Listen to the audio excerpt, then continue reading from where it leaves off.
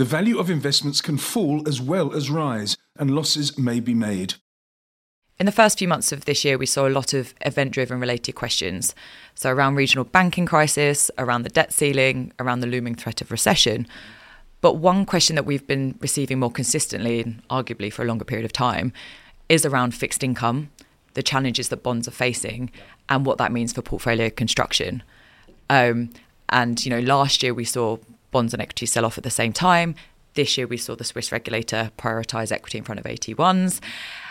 And so clients are starting to question, can they still rely on fixed income for that particular set of characteristics within their portfolio, or do they need to think about something else? And I think often they can't get quite comfortable with the idea that something else can deliver them that bond outcome, but ultimately that what they've got right now and what they've been relying on for a number of years isn't really working anymore. So what is our view? Has there been a structural change? Or can we still rely on fixed income to deliver on that set of characteristics? I think that's the key point, that fixed income doesn't have one set of characteristics. So take equities as your North Star, because they typically are the most volatile part of a portfolio. Relative to those equities, your bonds will have a different relationship, we think, dependent on the inflation environment. So the last 10, 20 years, we had falling inflation, and we had central banks generally trying to stimulate to keep that inflation up. And as a consequence of that, you saw a negative correlation manifest between bonds and equities. But if you go back further historically, as I'm sure many clients will be aware, there have been periods of time, long periods of time, where there's been a positive correlation between the two assets. There was that again last year. I would divide the future into the cyclical, i.e. relating to this cycle, and the structural, going beyond that. And the structural view we have is that because of forces such as demographics, so the changing nature and aging of populations, the intensity of investment required to combat climate change, the change in nature of China relative to the rest of the world in terms of the supply of workers, etc., there's going to be a more inflationary impulse. And I'm not saying that we're going to rerun 2022 levels of inflation, but I think we look above that 2% level on a more structural basis. So central banks are fighting to keep inflation down generally, and then there's a higher correlation between bonds and equities.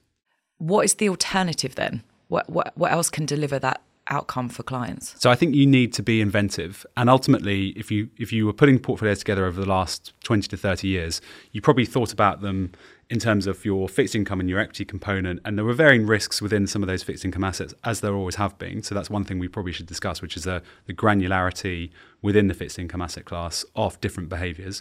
But ultimately, you thought about a few sets of drivers, and I think what inflation being higher shows you is that actually you need to cut your portfolio up in a slightly different way, and then think about how that could impact. And the consequence of that for us is to think beyond bonds in generating a fixed income-like return, which sounds sort of fairly complicated. But what I mean by that is if you look within equities, there are a number of securities which behave much more like a fixed income asset than some bonds will. So if you take a very lowly rated high yield bond, its risk of default will rise as financial stresses increase. And I would point out that cyclically, we still believe financial stresses are increasing.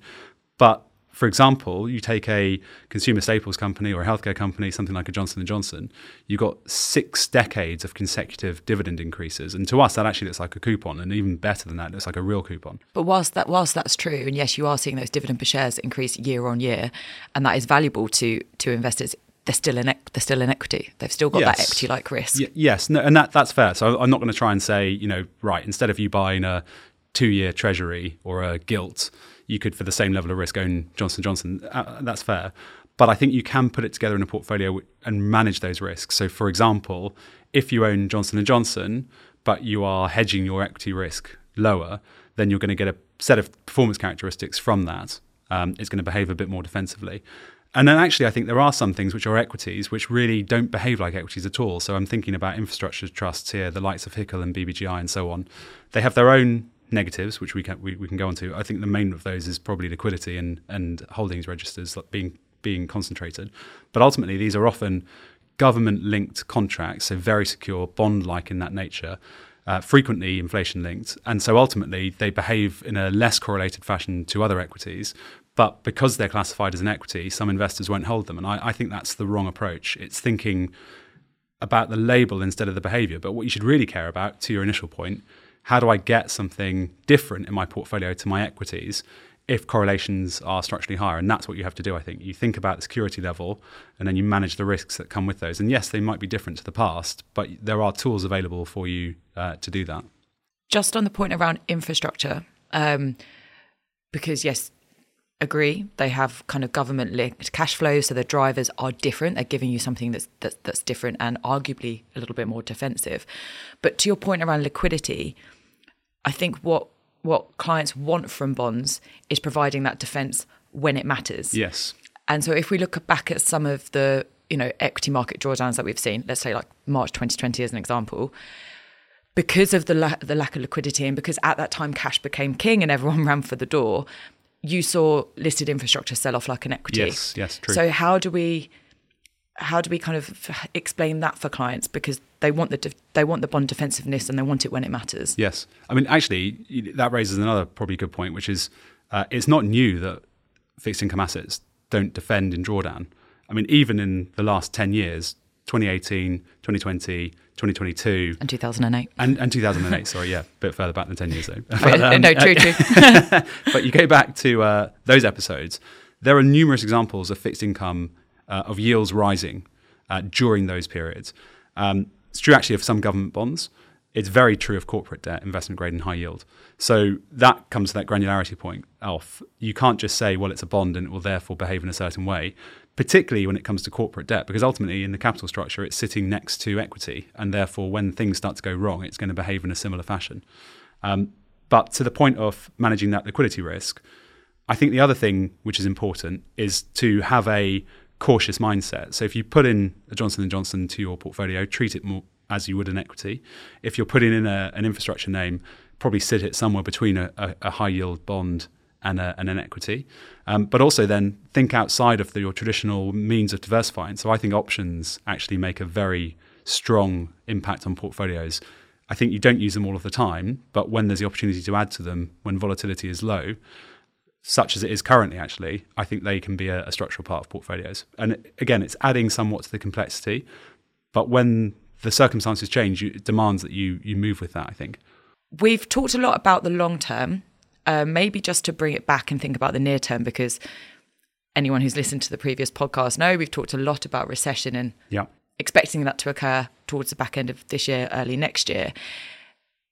Does that cyclically, do bonds, and more of in a near-term view, do bonds still play a role? Yeah, I mean, that's where the granularity of what's meant by fixed income comes in. So government debt in developed markets, I think, could perform pretty strongly in that context, where you have a recessionary environment manifest itself and rate cuts come through. I think corporate debt is at significant risk in that context, because if defaults rise only slightly, your capital losses could be meaningful. And what we've also seen actually in recent defaults is that the recovery rate is much lower than it has been in the past. So the market's assumption of what it actually would even get back in a default cycle could be wrong. So I think a lot of caution on the corporate side of things. Spreads aren't wide enough to compensate you for the risks of a growth slowdown, let alone a recession. And I think more positivity towards developed market government bonds. The big risk, though, again, is that we're wrong on inflation. Our view is that inflation is going to come down and continue to. If we're wrong about that, I think the whole cycle could prove to be much worse. But for now, we're still seeing inflation coming off. What about cash? I think, if investors want to build caution into their portfolio, given where rates are, should they just be moving into cash? I think it's completely undeniable that cash is a much more appealing investment, if you can call it that, than it has been for a long time. And ultimately, if you can get a decent risk-free rate, then it's very difficult to argue back against that. The only things I would say is, one, that there's an opportunity cost potentially, i.e. if you buy even a short maturity bond and want to then participate in a different asset class later, you ultimately may have to realise a loss on that unless you're holding it to maturity in order to do that. And the second, related I think to that, is you've seen this year already how having a slightly more aggressive mindset can when risk managed, actually deliver you a very strong return. So you can have delivered the return on cash in only a few months this year that it's going to take cash a couple of years to do. So there's two things. I think it's you have to lock into that and be prepared actually to hold its maturity, and you have to be mindful that there's an opportunity cost too. Okay, thank you very much. I think that's all really clear. But perhaps just to summarise, I think we are structurally seeing a higher inflationary cycle, which will bring challenges to bonds. It will make it difficult for bonds to consistently be defensive to counter equity risk, and therefore it's important to not rely on fixed income to have those consistent characteristics. And actually, it's dangerous to do so, but to kind of think more broadly and trust that other alternatives can deliver the outcome that bonds have once done. And although, yes, there may be some upside to fixed income in the near term in this kind of more recessionary backdrop, that over the long term, we do need to de-anchor from what we've been holding on to for the last 40 years. Yes. This podcast is a marketing communication and is provided for general information only and assumes a certain level of knowledge of financial markets. It is not an invitation to make an investment and should not be construed as advice. The views in this podcast are those of the contributors at the time of publication and do not necessarily reflect those of 91. In South Africa, 91 is an authorised financial services provider.